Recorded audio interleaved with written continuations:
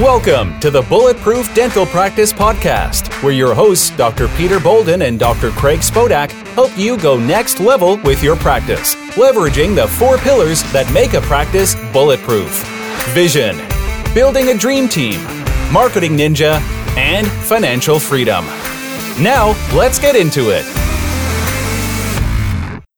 Hey everybody, thanks for tuning in to another edition of the Bulletproof Dental Practice Podcast. This next episode is pretty neat in that we got an inquiry from a D3 student named Tyler at Temple Dental. And what he wanted to do was basically, they have a mastermind that they do as students so that, on their own, they've set up their own mastermind, and they wanted to invite us to partake in some questions that they had. We thought it would be the perfect medium to then deploy that in a Facebook Live scenario. Unfortunately, the audio, as we tried to extract it from our podcasting platform, was not great. So we'll warn you in advance that the content is awesome here, but the audio quality is not so hot. So I want to make that disclaimer right now. But anyway, if you can get through it and absorb the content, I think it's awesome and you'll get a tremendous amount of value from it. That's it. Have a great day, everyone. See you soon. For those of you tuning in right now, we are sharing our live podcast with a bunch of young dentists from Temple University Dental School who are going to pick our brain, and we're inviting the online community to pick our brain as well. If you have any questions, comments, feel free to jump in right away with us. Nice. That's cool. So thanks for tuning in. We're sharing this as many places as possible so we can build an audience, right? Trying to go viral right now? This is such a millennial thing for us to do, Peter. I'm so happy we're being surrounded by these 4 millennial dentists. It's great. It really is. Honestly, I thought there'd be a technological snafu, but it's a damn miracle that it's a miracle. It's a freaking miracle. Christmas miracle. All right, guys. So again, Temple Dental students, rising third year, right? Yeah, starting third year. Nice. I'll have it be known to the community that they set up this mastermind on their own ambition, which I think is legit. I wish that had been the case in my school. I wish I had thought of that. So that's great that you guys are going next level already in dental school. So Tyler, I know you kind of headed this up. Why don't you jump into it? All right. So we're just 5 students at Temple right now. We're rising third years, like you said. We're just getting introduced into clinic and the beast of clinic. Yeah, we're a mastermind group within Temple University, and we're just trying to learn as much as we can about business, about the non-clinical aspect of dentistry, but also the clinical as well. We're just trying to be a sponge as much as we can. And we appreciate you guys really setting aside time in your day to meet with us and just to shower us with some of the answers that you have for our questions. So, yeah, we appreciate it. We'll do our best, pal. We'll do our best. Yeah. All right, go jump into it. What's number 1? All right, so question number 1. So what is the most valuable resource you guys used when you were learning how to run a successful business? So you asked what's the most important resource? Yeah, or resources that you use, because we all know they don't teach business in dental school. So you came out and you jumped into the business of dentistry. What were you using to learn? Honestly, back in the day, I was using YouTube a lot. I didn't know how to market. I didn't know how to do. At the time, I was learning Facebook. I was learning Google AdWords and stuff like that. And so at the time, I would work a full clinical day. I worked 5 days a week back in the day, and then I would come home and literally just immerse myself in learning about how to go next level with my practice.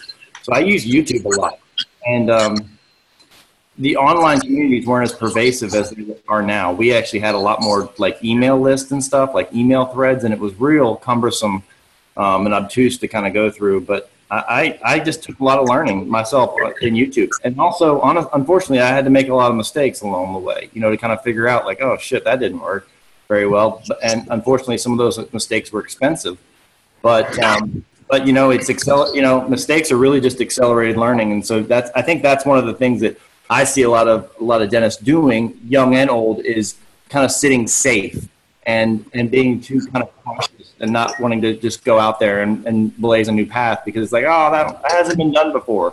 So don't be afraid to, don't be afraid to when you get out, just crush it, because you guys you guys have the luxury. Here's what I thought. Honestly, when I got out, I said to myself, look, I can survive on pretty much nothing. Like, I don't have kids. I had 2 dogs. I had a little apartment. And I said, look, now's the time to kind of risk it and do what I want with my career. So I don't know if that helped, but YouTube's a good resource. I want to jump on to what you just said, Pete. The speed of your mistakes is dictating the speed of your learning. And you've got to, if you're not making mistakes, if you're playing it safe, you're not growing fast enough. And I'm not talking about clinical mistakes because you have patient safety. Don't get it over your head when it comes to the clinical aspects of dentistry. You come out of dentistry, we get taught occlusion and stuff like that. I really believe that dentistry should have some sort of apprenticeship or residency around it, because when you come out, you've learned occlusion, but you haven't learned the practical natures of patient care. So the context for learning is not there. So gobble up CE. I'm a big fan of Frank Spear. You can pick Dawson, whoever you want, Pankey, all those guys. They're all about the same. When you talk about occlusion with a bunch of dentists, it's like talking religion or politics. Everybody's fighting. But the good guys have the basics, looking at how to recognize diseased occlusion and stuff like that. As far as business stuff, I'm a big fan of what Pete said. I just gobbled up business books. I read Good to Great, Tony Hsieh's Delivering Happiness. Was Built to Sell is one of my favorites. Yep. That will help you with systemization. Don't rely upon dental textbooks per se. Look at dental textbooks to get your dental education, and model successful retail or large businesses to get your business education. That's one piece of advice. Model those successful guys. We didn't have podcasts when Pete and I feel like that sounds like such a freaking old timer say, like, we didn't have podcasts. We had to walk to school uphill both ways, but we didn't have this type of learning. And for the first part of my career, I was traveling around trying to hear speakers. I would gobble up podcasts. I think what we're doing, when you've got 2 guys that are doing different things and making mistakes, the amount of mistakes Pete and I have made is probably $20 million in cost. I mean, it's amazing what we've learned from each other. And when we get on the phone with each other, we're just sharing ideas back and forth. And that's what you guys have. We're keeping it real, and we're making those mistakes. So listen to the podcast that you have out there. T-Bone's got a great one. Who else? Dental Hacks has got a great one. No, what is that called? Worms? Is it? What is there? Alan Meads?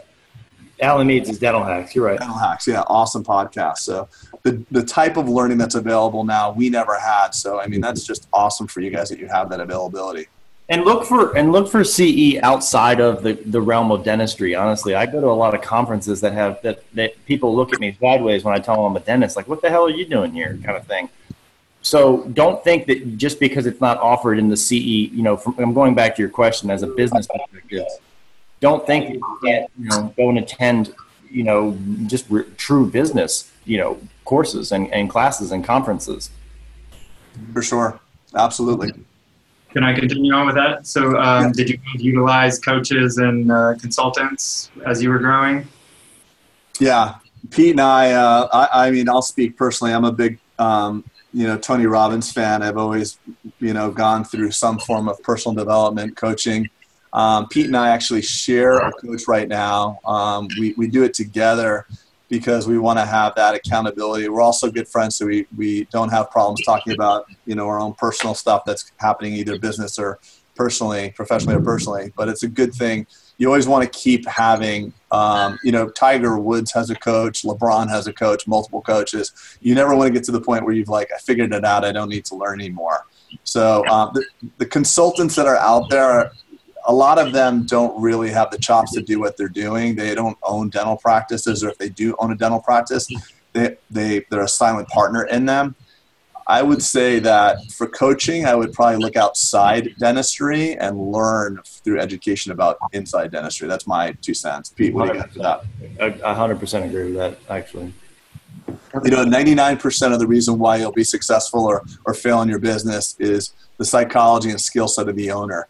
So, you need some business coaching. You're going to come out not really knowing much about dentistry and not really knowing much about business. And the goal is to learn both of them before you fail, I guess. Unfortunately, I like to tell people clinically, you have an empty bag of experience and a full bag of luck. And the goal is to fill the bag of experience before the bag of luck runs out. You've got to learn all that stuff. Sorry, I'm getting blank faces.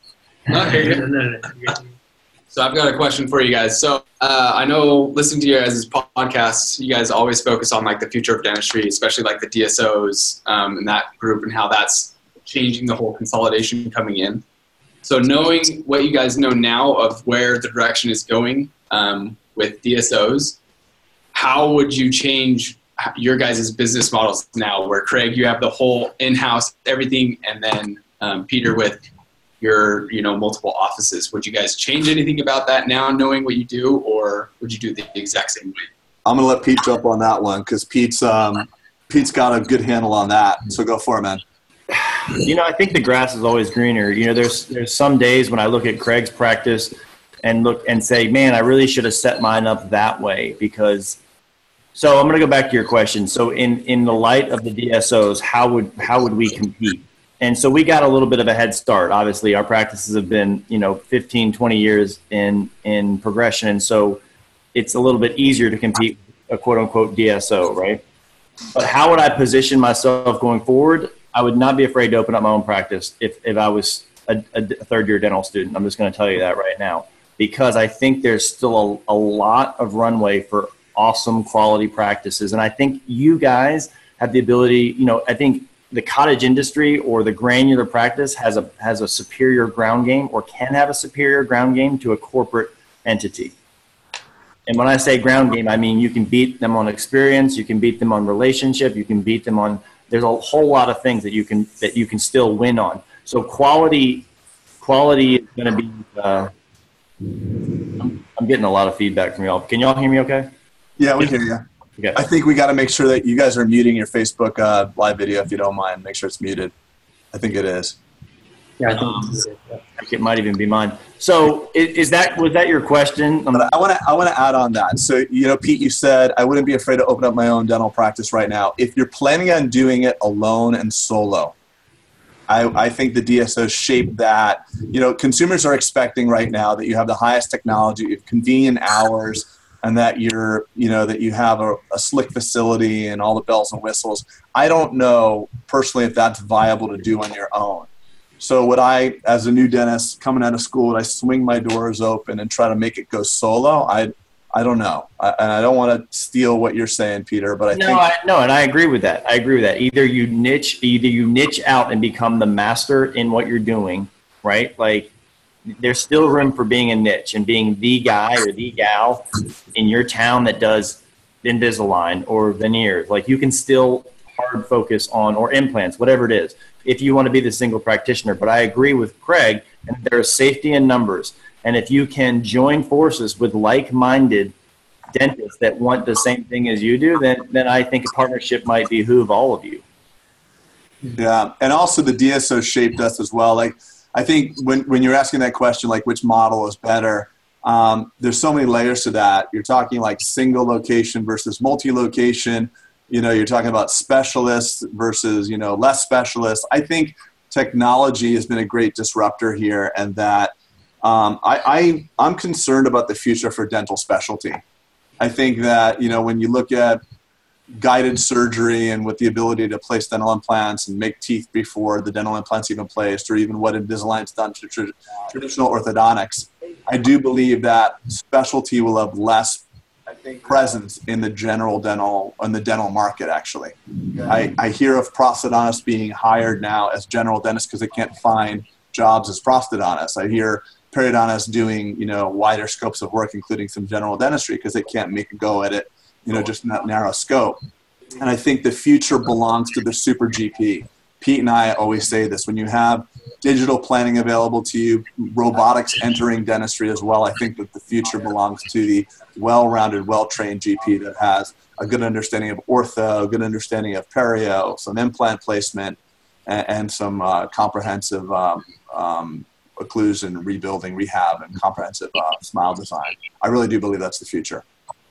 And I think Pete agrees with that. So if you were asking that question as far as like, do you believe it's a bunch of super trained GPs or a specialty driven model, I would wholeheartedly say that the future is for the super trained GP. But neither one of us, I think, have the model figured out. Like, Craig has a giant multidisciplinary facility, right? And I have multi-location, which is I wanted more for distribution. So it just has to do with kind of where I needed to be in my town. In Atlanta, I wanted more distribution. So there's pros to every scenario, but I think that you just kind of have to you kind of have to see what really resonates with you when you go visit and start exploring what you want to do in your career. Yeah, as time goes on, though, like look at it this way: one piece of advice or one piece of food for thought. And also, I want to tell the people that are watching live on Facebook, feel free to in the comment section ask us questions. We did get one just now. Why Bulletproof are you expecting to open in a bad area? That's not a bad idea. You could always do Bulletproof glass for Max Safran. I guess that was a joke. But anyway, one piece of information to just kind of marinate on is, as time goes on, technology, we've come to realize technology's played a bigger and bigger part in the general dental practice. When my dad opened up the dental practice, you just needed a place to sit and a place to spit. Now you need CBCT, milling machines, possibly robotics. We're seeing good robotic stuff coming out. 3D printing, CAD, everything kind of coming on really fast, and it's coming. Obviously you guys know this because you're in that space of kind of technology, I'm sure. But as you have all that technology, if you have 7 locations and let's say a 15 or 20 mile footprint, you're going to have 7 CBCTs and 7 robotic things and 7 printers and 7 iTeros. So the cost of doing dentistry because of technology has increased immensely. Like thinking about like how medical doctors used to be able to practice with their little black bag. They used to go to your house, deliver the baby. They were your cardiologist. They worked in the family dog.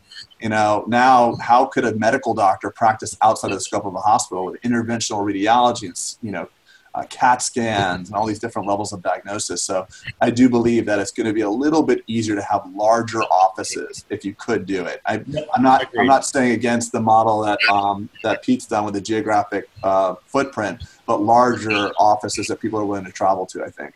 I actually agree with that. Let me comment on that. So I think the future is going to be 10 to 12 operatory practices at least, so that you can have economies of scale. Perfect. Thank you. Is that something that you guys envisioned when you just graduated dental school, like that you guys were going to open up bigger practices, or what do you guys recommend? Like, as we're going to be new grads in 2 years, there's going to be big challenges and big obstacles that we're going to have to overcome. So you need to get your speed up. I would work for someone for a couple of years. I wouldn't go right out and try and set your own practice personally. Because I think you need to get some confidence clinically, some speed clinically, and learn and watch and observe from the business that you're kind of in, whatever. If that's corporate, you decide to go corporate, or be an associate somewhere else.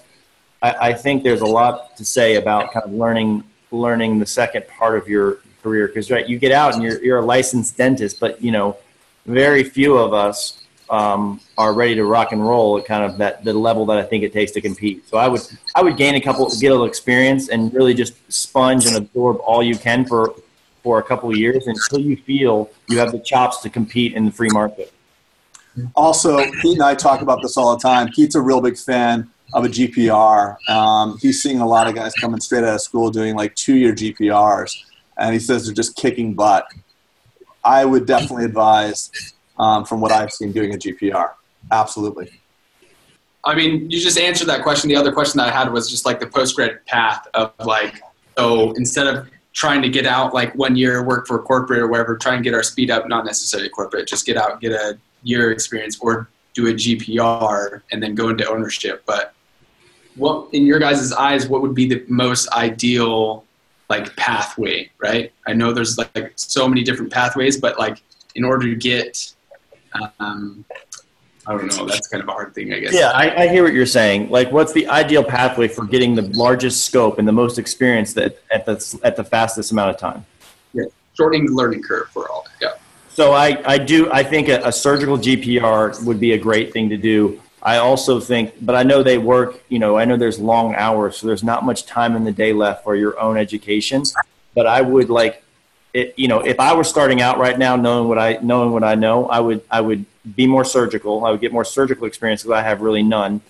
And I would literally immerse myself in technology. I probably wouldn't even, I'd come home and just literally like play in VR and like play with my 3D printer and like look at the technology and just literally just hack my way through learning what I could do for dentistry, because I think that that's going to be the great disruptor in the space. I really do. And I think those who fully immerse themselves in that technology are going to win. Yeah, without a doubt. I agree with that 100%. It used to be that patients didn't mind, traveling from office to office. And my particular practice was built around that idea. So if someone asked the question, like, did you know when you're in school? I had an idea, like even in dental school in 1996 and 1998, that I was going to build this regional center. But what I didn't anticipate is technology playing such a disruptive factor in dentistry and how it's practiced.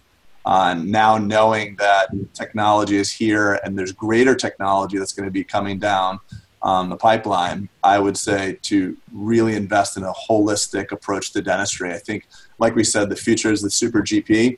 You need to know some limited amount of orthodontics. You need to incorporate Invisalign into your practice, because you'll find you'll send the stuff out to local orthodontists and they'll come back and the occlusion's not even right.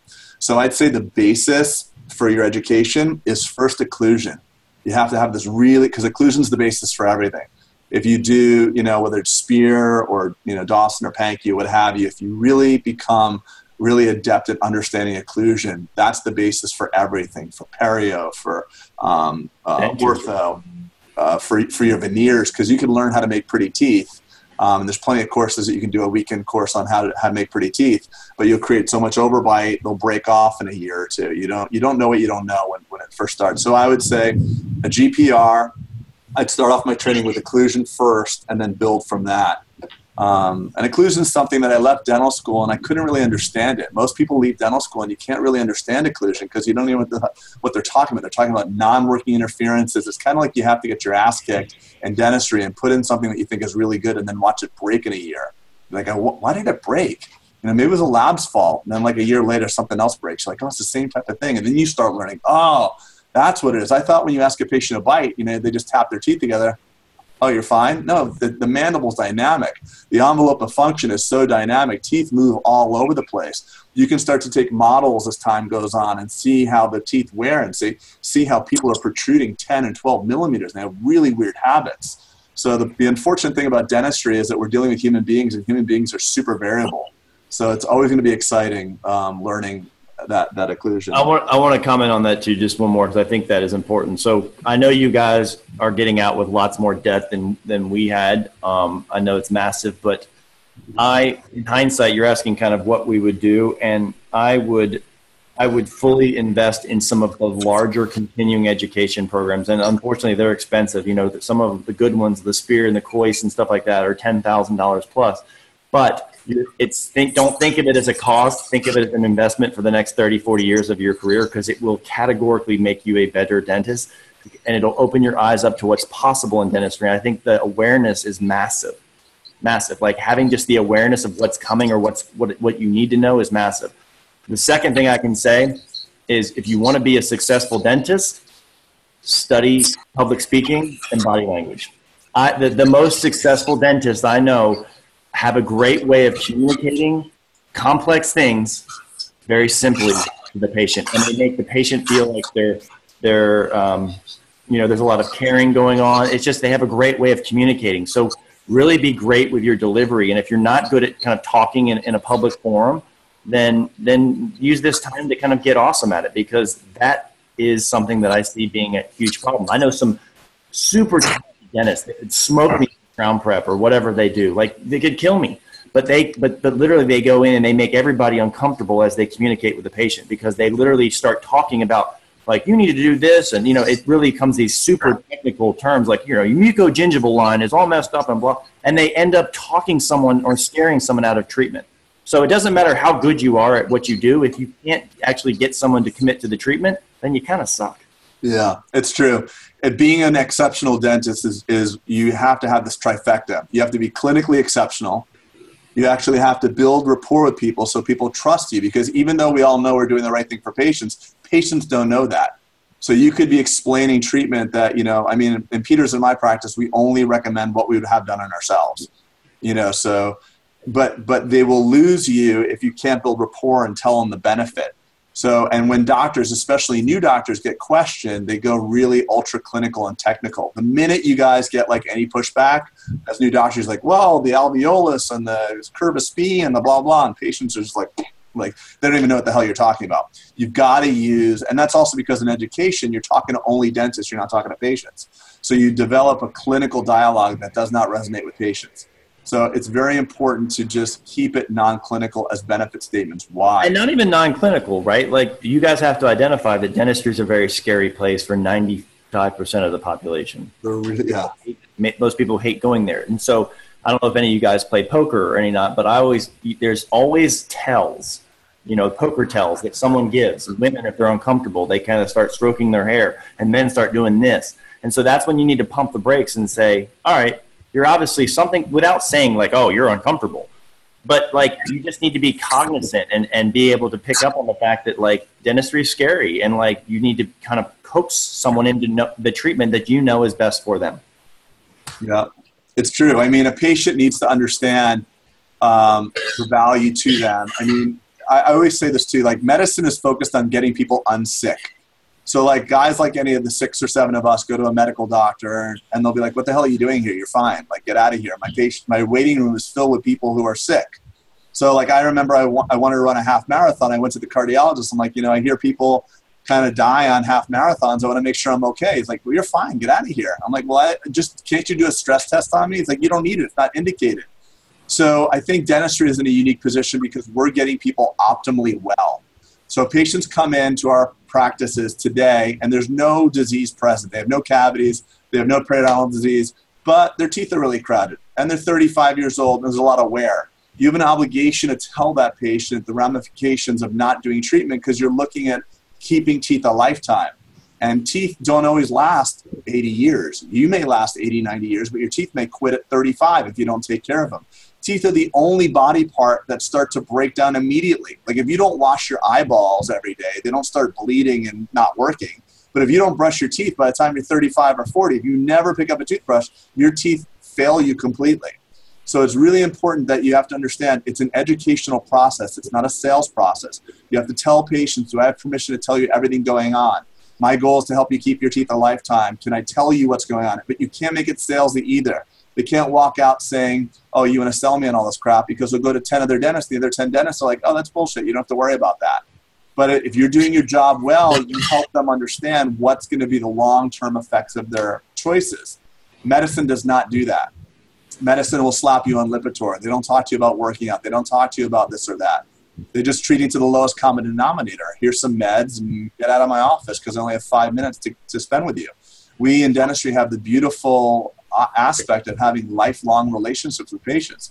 I'm a third-generation dentist. I have patients that have seen all 3 generations of us, for 50 years. So it's really cool that we have that ability to have that rapport. So it's really important that you focus on those relationship-building skills and spend the time with the patients. Don't commoditize the patient. Don't do the Groupon, get them in, get them out. Be overwhelmed with advertised patients that have no affinity for your practice. Pick what you have to describe and very articulate. You have to articulate rather a vision for what you want the dental practice to be. And it's your own signature. Pete has a different model than mine, and everybody listening has a different practice model. And maybe the 5 of you guys will have a very different business model over time as well. But pick what you want it to feel like and what segment of the market you want to treat. Because there is room for the walk-in dental model. There is room for the Walmart dentistry. I mean, shit, if I lost a temporary crown and it was 11 p.m., I'd be happy that there was a Walmart that could cement it for me. So you got to, it's not a one-size-fits-all. Restaurateurs don't get together and say, what's the best restaurant model? Because the guy that owns, 10 Chick-fil-A's might be having more fun and might express his vision better than the guy who has the craft taco truck in Austin. It's really about your own vision. And don't hijack anybody else's vision.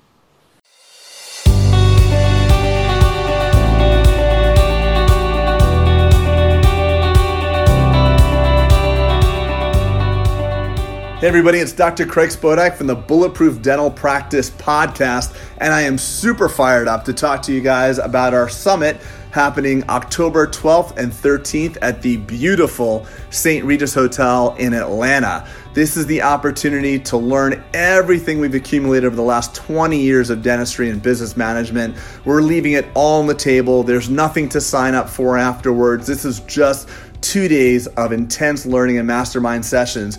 We strongly encourage you to bring someone in your office that's a stakeholder, not just an employee, but someone that's actually following you and treats your business as their own. Because if you come back from this thing all fired up and you don't have your first follower or someone to help implement, it's going to be very difficult. So once again, October 12th and 13th at the beautiful St. Regis Hotel in Atlanta. Registration is filling up very, very quickly and the tickets are almost sold out. So go to bulletproofdentalpractice.com/summit and reserve your spot today. See you soon, people.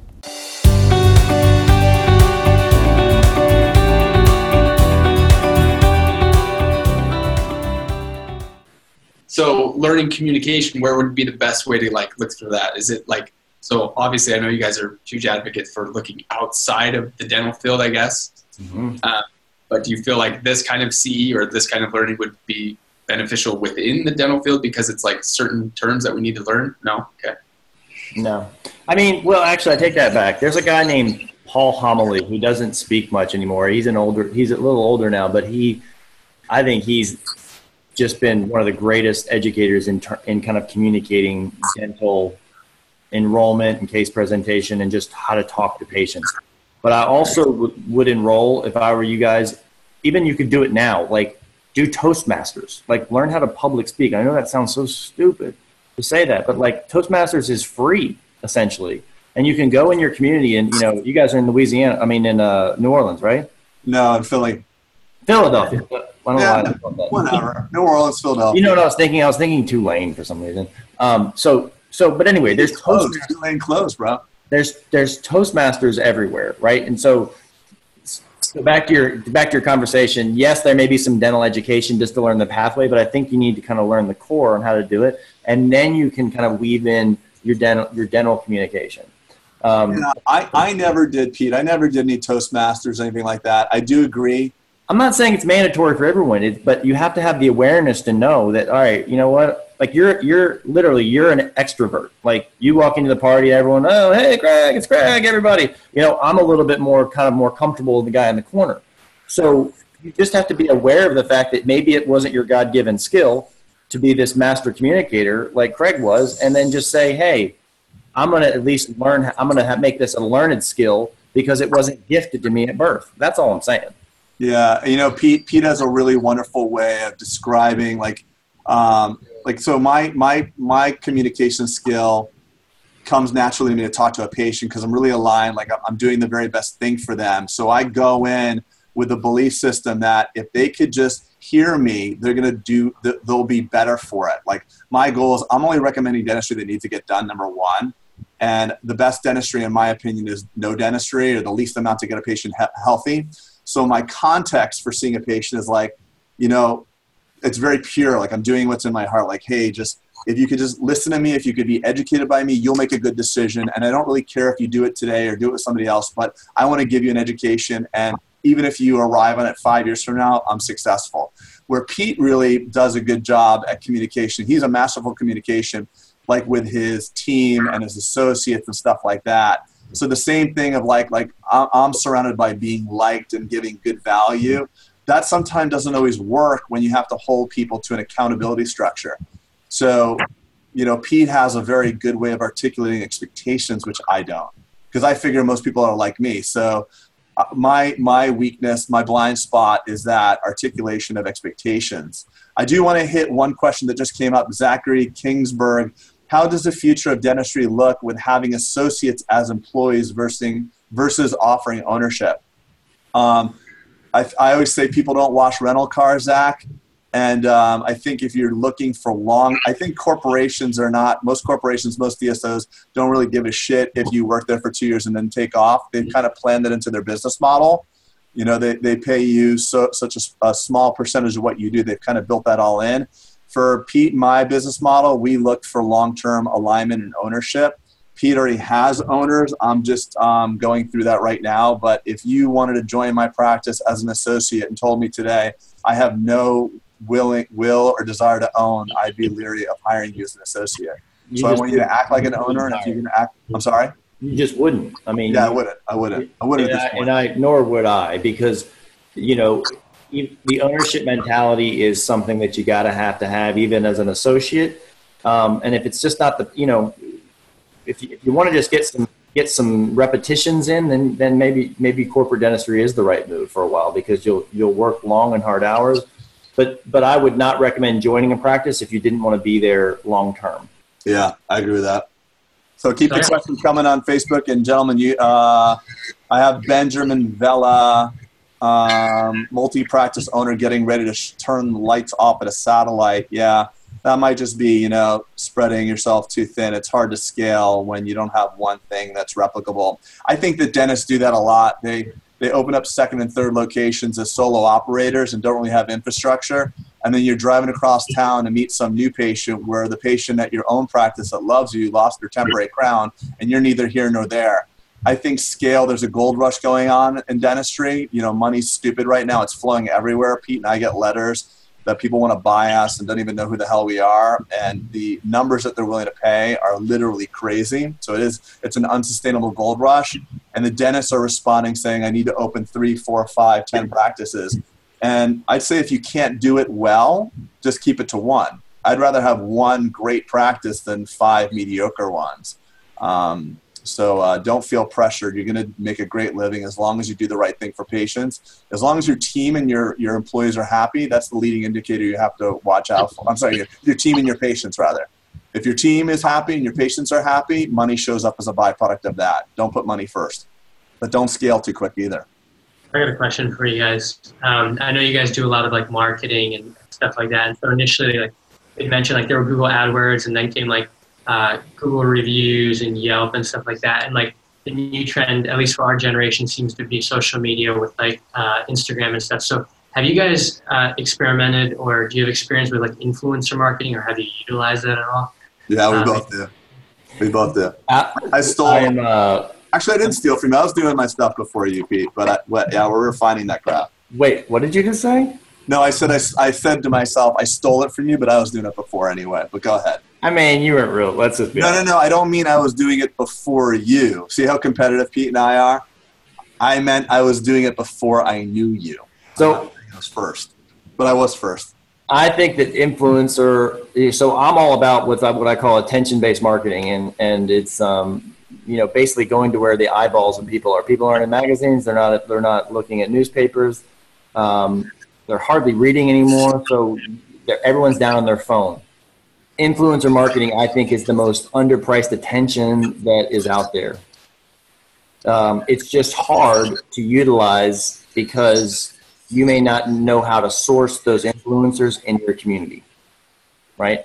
But a lot of times I will find those. So I actually hired an intern to do nothing but curate my patient base. They went through 20,000 charts and actually connected those charts to social media profiles. And then I did something what I took from Gary Vee, which is the thank you economy. And we actually called it the thank you economy in my practice. And I had that person follow every one of my patients, active and non-active. So I had them follow. And so even if they were active and unactive patients, and I saw that they were going to the beach, I sent them an Atlanta Dental Spa towel. It was like, hey, we miss you. Enjoy the beach trip. And people get freaked out by that, in a good way, because it's the law of reciprocation, right? There's a great book by Cialdini called Persuasion, and it basically says that if humans get something like a gift or whatever, or they know that you care, so they feel reciprocal. They feel an act of reciprocation to give back to you in some capacity.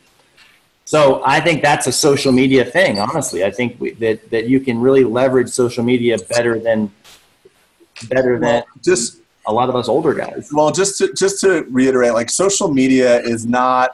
It's just being social and amplifying it. So the same rules that apply to regular relationships are just amplified on social media. I remember somebody on a local Facebook page, one of these, hey, help me find a guy, the plumber or whatever, got a guy or something like that. It was help me find a dentist. And there was a lot of chatter, and then people started tagging me. And then someone said I went there and had a really bad experience.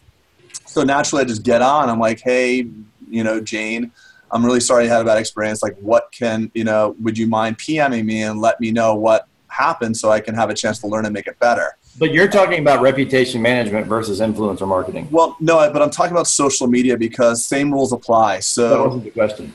No, I know, but social media is a conversation, and you were jumping into social media for a second, and the relationship that you have with people is just highlighted on social media. So if it happens, so this was a very public thing. So I got 15 likes, and all around town, people like, hey, what you did with that lady, like how you talked to her and how you had the opportunity to make it right, that was huge. That made me want to come to your practice, rah, rah, rah. So what I'm saying is if you have an influencer, you have that at an exponential effect. So, and people approach social media. Pete and I are joking around this because there's so many content companies with Garfield brushing his teeth, or like SMH, it's Monday, or thank God it's Friday, this nondescript social posting that's just peppering the landscape with crap. If it's not relevant to you or your practice, it's actually intrusive and it's spam to the worst order, because your feed is your own, you protect your feed. We all unfriend that girl that's like, oh, like, kill me, it's Monday. Oh, great, my Monday morning's terrible. Just someone that's not creating value in your... Right, we're negative. Just right? Negative if they're not making you laugh or smile, or you're feeling something, then you're like, ugh, I want my 2.2 seconds back because that was horrible to watch, or whatever, And that's the society we live in. So I agree with you. I know we went down a rabbit hole of social media, which is a whole different discussion. Yeah, huge. But I'm a huge fan of influencer marketing, so much so that I can't tell you even about what we have in the works. Because I think it's going to do nothing but accelerate in marketing. But let's jump off that for a second and go back to general advertising. Advertising is totally dead. What are you laughing about? Because you're like, let's take your question and go talk about what we want to talk about. Hey, but listen, when people talk about marketing and marketing budgets, putting that glossy ad, you used to be, like 10 years ago, you used to be able to pay your way to get a patient to actually come to your practice. It used to be that you had to have 7 or 8, exposure points, or what do they call it? Frequencies? Touch points. Yeah, or frequency, 7 or 8 frequency. Now it's social meritocracy, Craig. Yeah. I'm going to jump on that one, buddy. Yeah, please do that. It's important. It is. You can say you're the greatest, but if you have a 3.1 on Yelp and 5, a 2.4 on Google, there's a meritocracy there. There's a great leveling playing field, and it's really cool. But there are also good guys out there that have really poor reviews because they don't have rapport with patients, which sucks as well. There's really bad dentists who are very well rated, and there's really great dentists who are poorly rated. It just points to that fact that you need to have all those skill sets developed. Someone did mention the course that our friend does here, Chris Ramsey in Jupiter. Oh, yeah. He's a master. I forgot about Chris. Holy shit. Yeah. So forget what I said about, don't do the dental courses, do Toastmasters. Do Chris Ramsey. Yeah. Chris Ramsey is an awesome course. He's a magician with this kind of stuff. I'm tagging him in the comments here too, so you can go on the Bulletproof Practice and check him out. Y'all should listen. We had a 2-part series with him. He's a good friend of mine, and he's been a mentor and an advocate. We just been buddies, and so I love Chris and the way he communicates. But we had a 2-part series on the podcast, so go back and look at past episodes and watch the YouTube of it, because he kind of shows and talks about those tells that I was explaining a little bit, and it was just, I was enthralled with his discussion.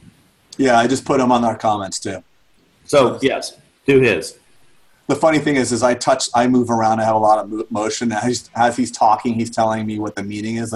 People that touch their face, I'm touching my face. I'm like, I can't do that anymore. Or if you're playing with your ear and I'm touching my ear, I was so hyper aware. Chris is great. Guys, you got anything else for us? So I'm going to just piggyback off of his question. So with the social media, would you guys try and start pushing, if you were in dental school right now, would you try and start opening up an Instagram post and So develop your own brand right now. Develop your own brand. Okay. Right? would you even go to the extent of like buy a like domain name and then like start already knowing if you know like the name of your practice and then try and like I would do a personal Facebook page for your dental relevant Facebook page and a dental relevant Instagram page. I know guys in dental school that already have like 50,000 followers.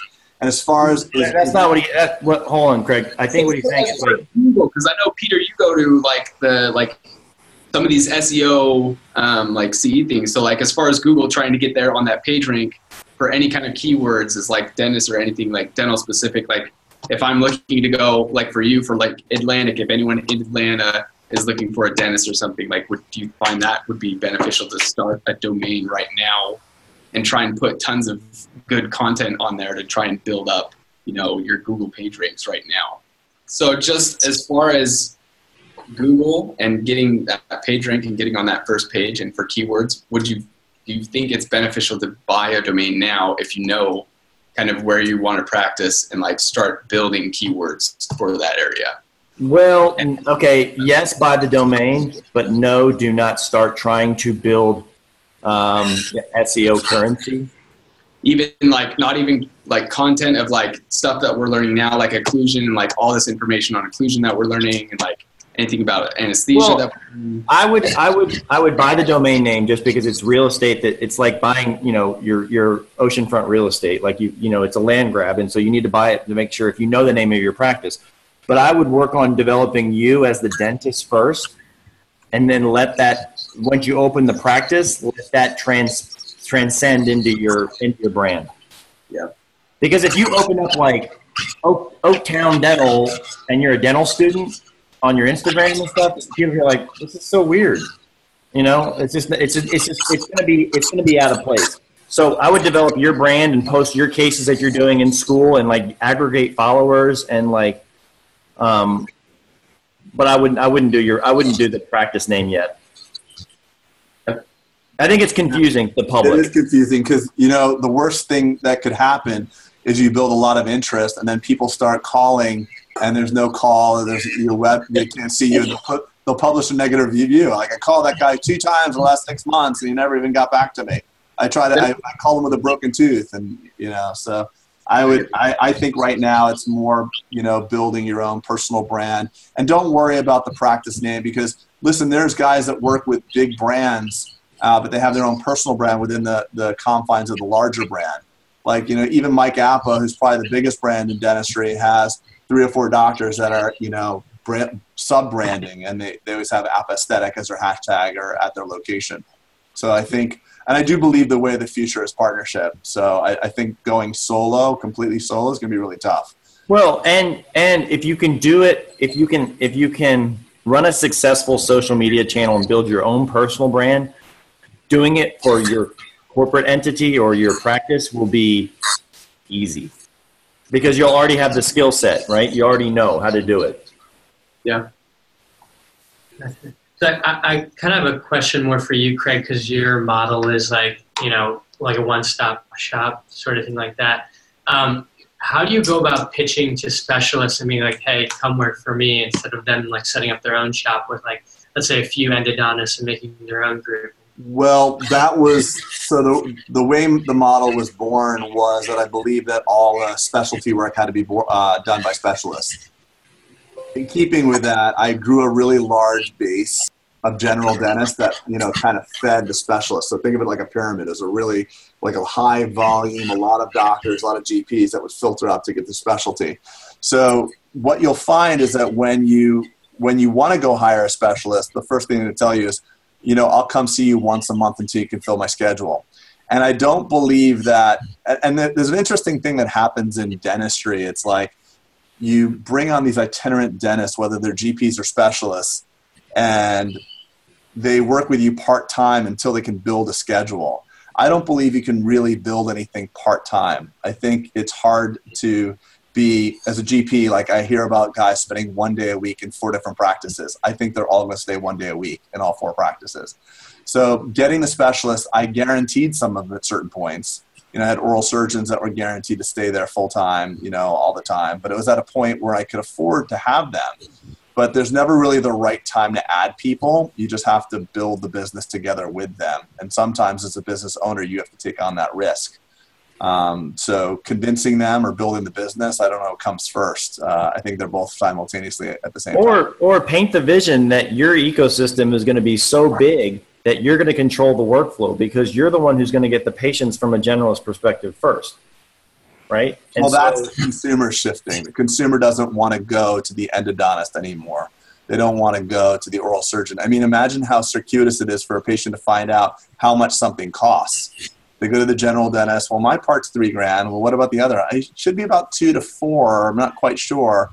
But not even that. Not even that. It's, I'm going to send you to my buddy who you're going to have to get back in your car, fill out new paperwork, call people that you don't know, see faces that you know, again, going back to dentistry is a very scary place, doing that whole process over again.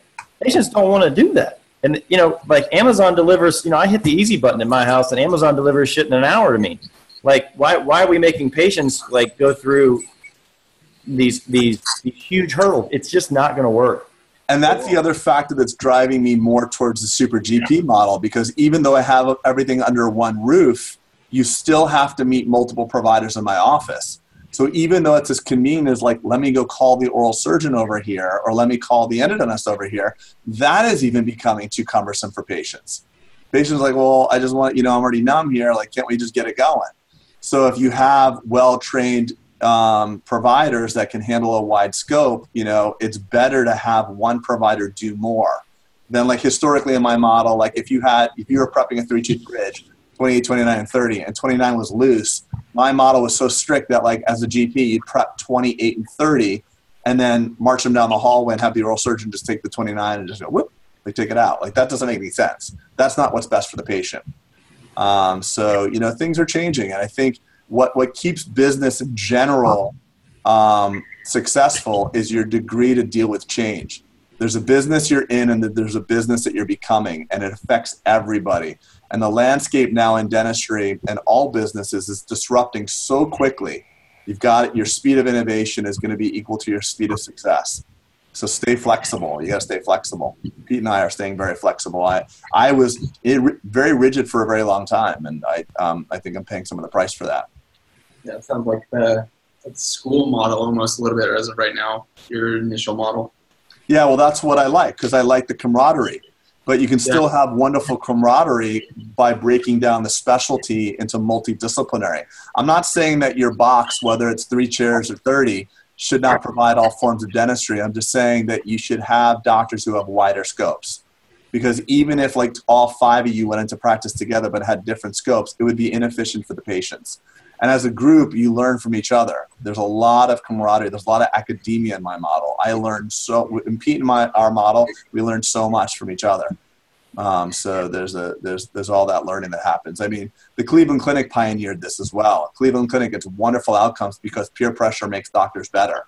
You know, when you have people looking at each other and seeing what they can do and helping each other out, the patient quality goes up. You know, most dentists practice solo in some strip mall, and they don't even like learn from each other. They hide. You know, it's a little frustrating. It's a little scary, our models, because if you do a bad job, the doctors in your practice are going to know about it. Same as academia, where you guys are. But that peer pressure makes everybody better. It really does. Any other questions?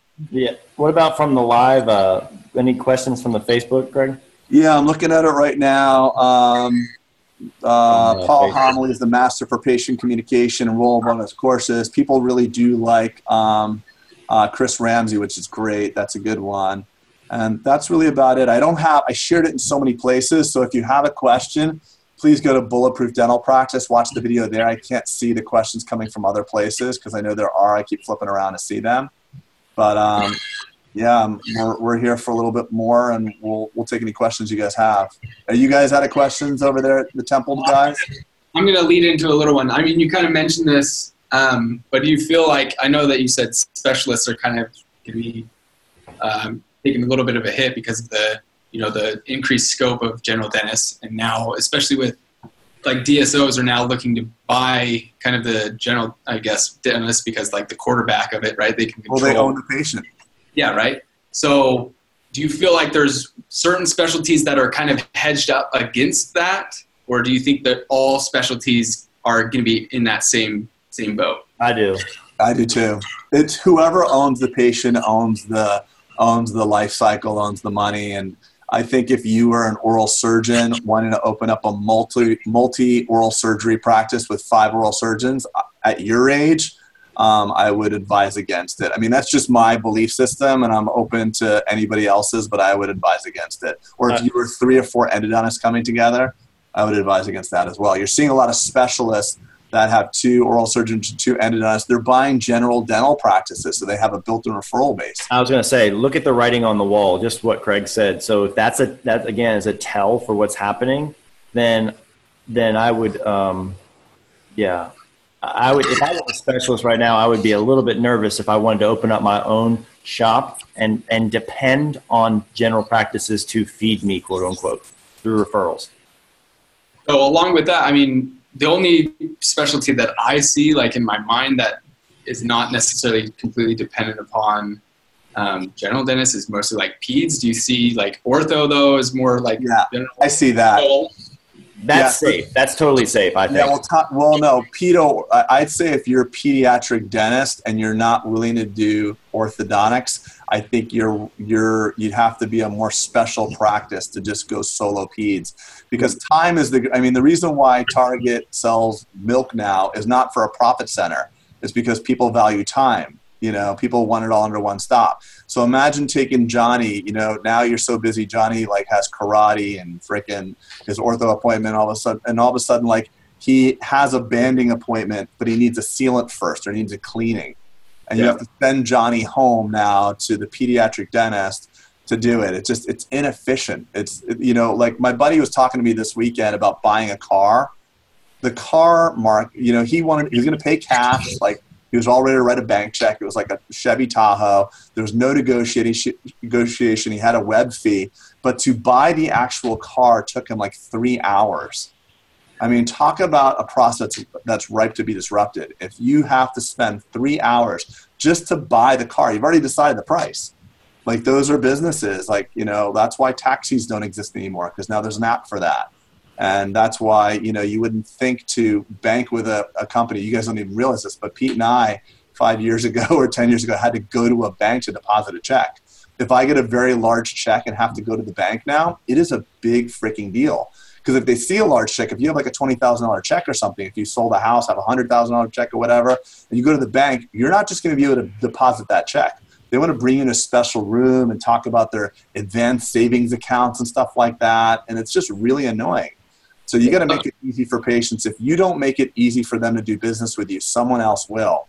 And Invisalign's doing that with their scanning centers. And I want to point out that Invisalign is not doing scanning centers to disrupt the dentist. They just recognize that they need to build these storefronts. They did 2 already in San Francisco, because dentists are so bad at getting patients to enroll in Invisalign. We drop the ball on so many touch points that Invisalign is going to scan random patients, have them pay, and then send them to us to deliver the care, because they recognize how bad we are.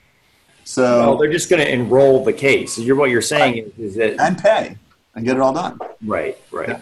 So I think that if you're I think pediatrics without ortho, if you are a good provider, you could probably make it. But if a pedo ortho multi-doctor office opens up right next door that's open on Saturdays and evenings, I'd be worried. Wouldn't you, Peter? Heck yeah. So the other question on that then would be talking about like the future. Do you feel, I mean, I don't know how much, I know, Peter, you're mostly fee for service, right? You're not necessarily a lot of PPO, but do you see like the fee schedules for specialists and general eventually merging together when these like insurance companies pick up on like, hey, there's not as much, and like we're losing a bunch of patients out because they're all dealing with these general dentists. We're not able to get them to, I don't know. You ever see those merging, the fee schedules merging for a specialist and a GP the same rate, or no? I do. I see. You're asking, just to clarify, Peter, he's asking whether or not the disparity between specialty UCR and GP UCR will collapse. Is there a difference? Yeah. So like a specialist doing a root canal might get $1,000, and a GP doing the root canal might get $700. I had no idea on that, actually. I thought a benefit was an insurance benefit. I didn't know it mattered where you went, but that's interesting. I had no idea. And that's because that's not the world I live in. Like I'm insurance independent. So like, I don't even, don't ask me anything about UCRs and stuff like that. Yeah, it's a good place to be though. So. Yeah. He doesn't know what the common folk have to deal with, gentlemen. That's bullshit. That's not what I'm saying. No, I know, but you set yourself up for that. It's just not my wheelhouse. I know, but I like the word insurance independent. I think that sounds really nice. I said independent. I said that. Insurance independent. I like that. I like that a lot. Yeah. But yeah, I do believe that. I think, when you look, I have friends in the area that are specialists that are being hired as GPs. And their dental practices around here. I think that I just, the whole idea too, look at the DSO model. Specialists have negotiated being paid higher percentages as an associate than GPs. So it might be average that a GP might be paid, let's say, between 30 and 35%, where specialists are accustomed to getting 45 to even 50 to 55%. And the reason why was that was born from this idea that specialists never used to go into GP models. So it's like, hey, bro, if you want to pull me out of my busy endodontic practice, you're going to have to pay me X dollars in order to get me there. And my overhead's 50%. So that's how it happened. Now that there's less specialty offices being opened, that's even being broken down now. So you got prosthodontists being paid 35%, endodontists being paid 35%. It's kind of all over the place now. And I think the disparity of income is going to come. I think there's going to be a lot more runway for, I remember when I was in dental school, they said, well, if you're going to be a general dentist, you're going to make $120,000 a year. And if you're a specialist, you're going to make $250,000. And I said, okay. So that's just the law. And I had no idea. That's just the rule. And I think that, and there's probably a discrepancy, I should say, in income still, but I think we're going to start seeing them level out because just what Craig had said. The technology. I know you guys are big talking about technology. Exactly. Technology, and then also just the onboarding of the patients. If that makes any sense. You're going to be in the general practice is going to be in control of that workflow. Well, Pete and I always talk about this stuff. We talk about the disintermediation in business, the cutting out of the middleman. Every business, like travel agents, used to be really viable. They used to be able to book a flight for you and tag a percentage onto it. There's the financial services industry, the car industry, the taxi cab driver, and the medallions they used to have. There's a disintermediation. People have access to information and they want to go right to the person. So this idea that patients are willing to go to GP and then refer to specialist, they're not going to tolerate that. They just don't know other models exist right now. And the models that exist are typically DSO that have multidisciplinary, but then you've got a guy that's been at a dental school, no offense to you guys, 1 year, and he's being mandated to do molar root canal implants and blah, blah, blah, blah, blah. But there is there's another level that's more like what Pete and I was talking about, like Generation 3 DSO, where you have really well-qualified dentists who are partners, who are trained well, and they can actually do 80% of that specialty scope, on their own. Not that everybody's going to do it all, but within, in Peter's group, how many GPs you have? 5? Yeah, 6. Yeah. And what do you send out, Peter? Besides, what do you out? Pterygoid implants is about it. Yeah, or zygomatic implants. Yep. Yeah. And actually some soft tissue. We send out perio. We don't have a lot of soft tissue. We don't do a lot of soft tissue work. So yeah, very, very, very limited amounts of stuff sent out. But the soft tissue courses are being booked, even LANAP, Laser Assisted New Attachment Protocol, the Millennium Company. Most of their attendees now are GPs. All right. Michael Picos is coming to my practice next week. He's interested in learning about what we're doing. I can't wait to ask him what percentage of his attendees of the soft tissue courses are GPs now. So, listen, if you can take a $5,000 or $10,000 or $20,000 course and that opens up a whole new scope, it covers your butt too. A lot of the times you need to have these ancillary procedures just to do your core competency. If you do Invisalign on a patient, you get recession. It's really nice that you can fix that. Right. Gentlemen, I know you're drinking out of a fire hose. Anything else for you guys? Well, I guess it's a random one, but it's not so much dental, I guess. But Peter, I know you mentioned Gary Vee as someone that you kind of get marketing ideas from. Are there any other guys outside of dentistry that you guys kind of look to for certain ideas or advice or stuff? I know Craig, That, stuff like that. Yeah, like I'm really into storytelling marketing right now. There's a guy named Donald Miller that we were turned on to by Josh Robbins, Tony's son, and he's a master at kind of the storytelling marketing. I think that's going to become the quote unquote the marketing that will be legit going forward. So other people that I listen to, yeah, I'm a big Gary Vee fan. Obviously I'm a Tony Robbins fan, but I mean, it's tough. It's tough because sometimes I'll be all about someone and then I'll hear them do something or, I'll realize that they just I don't know. So I don't know where I'm going with that, but Gary Vee's one of my heroes. Yeah, I think one of the important things to recognize is that your inspiration can come from anywhere. And if you're looking to get inspired strictly within the confines of dentistry, it's going to be really freaking hard. So as far as innovation, what's coming next, dentists, we're routinely myopic. Our successes and failures lie in micromillimeters, so we get very tunnel visioned. And in order to see the bigger, broader picture, you have to back out a little bit, take cues from other people. When dentistry is a form not really of healthcare, but it's a form of retail because everything we do is discretionary and elective. The only thing medically necessary is really an extraction. Teeth are really, I hate to say it and be crass, but teeth are basically optional. You can live a healthy life, edentulous. You won't be very happy with it. So everything's an upsell. Everything's about perceived value. So I take cues from retail. I was I read Howard Schultz's book early on and talked about, how things should be more shaped towards retail. I got a lot of inspiration from the Apple. We're looking into mobile checkout, things like that. But there's also a problem too, and I've seen this, is that people will immerse themselves in book after book after book. And at some point, it's just time to freaking execute and go do something. Quit reading, quit doing, and go do your damn thing. And maybe you're not don't wait until you're all right, I'm 100% prepared to this. Once you get to 90 or 80 or whatever, and you're I'm ready to go, I think I got this. Go do it.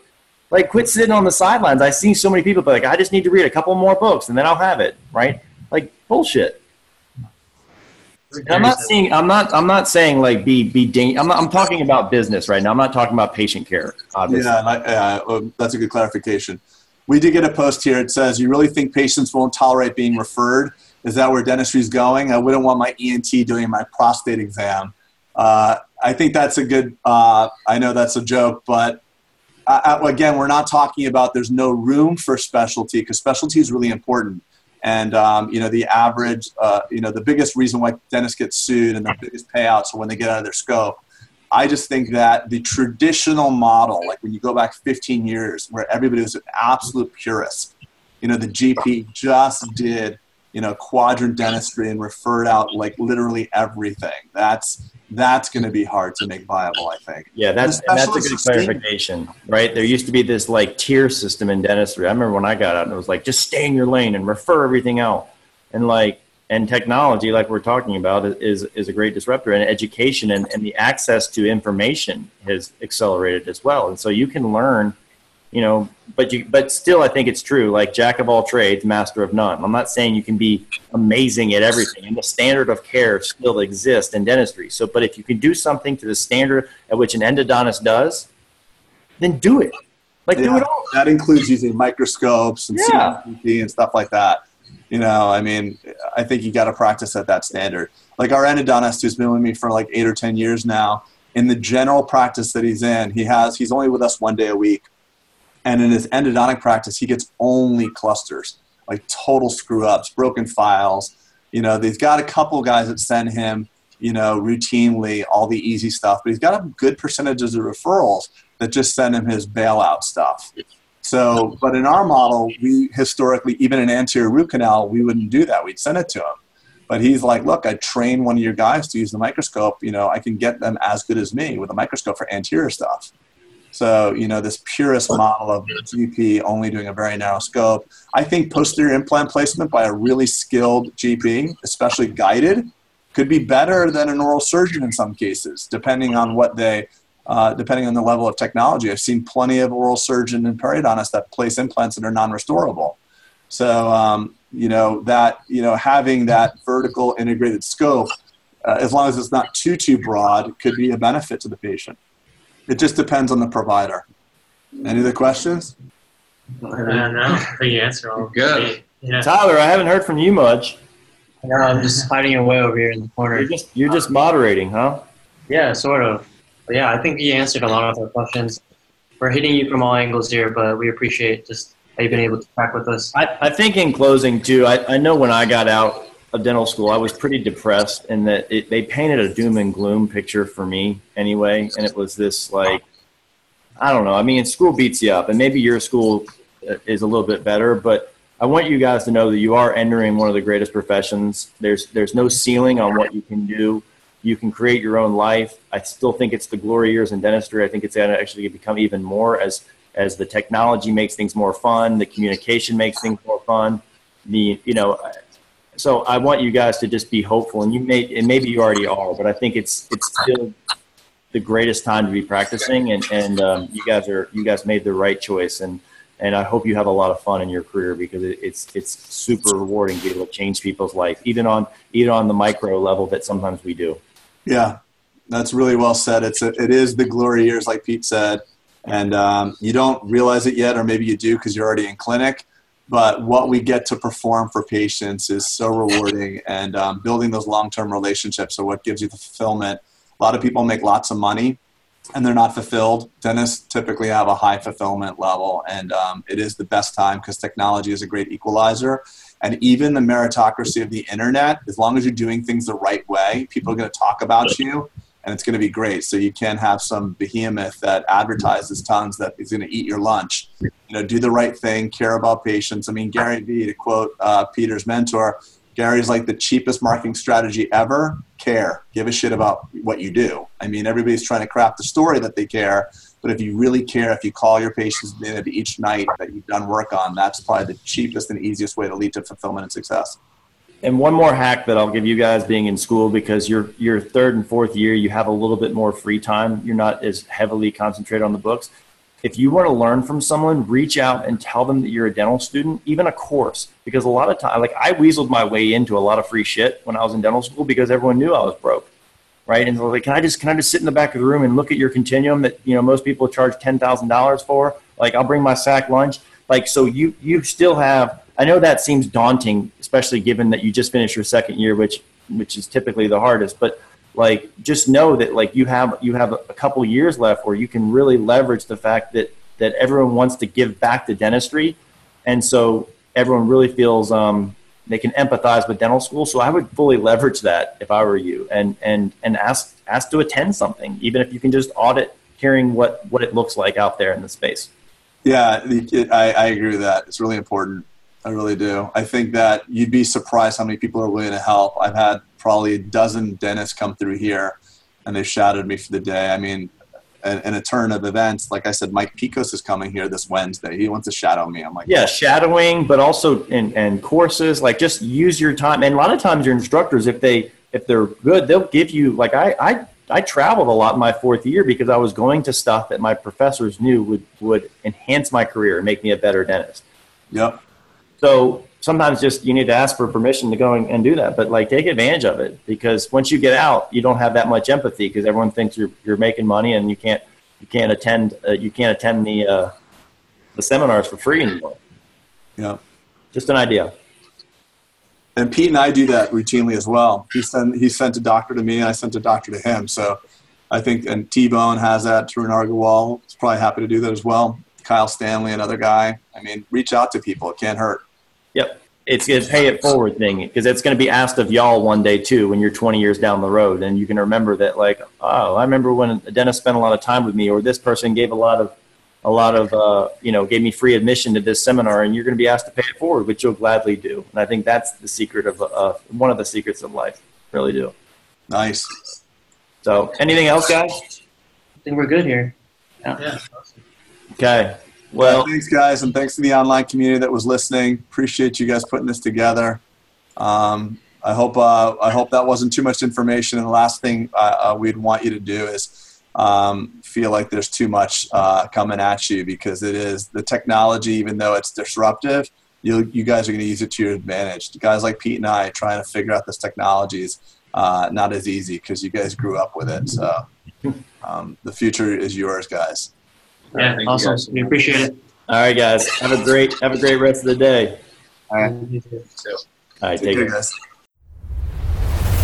Thanks for listening to the Bulletproof Dental Practice Podcast. We'd love to hear your thoughts about this episode. Please rate and review us on iTunes or your favorite podcast source.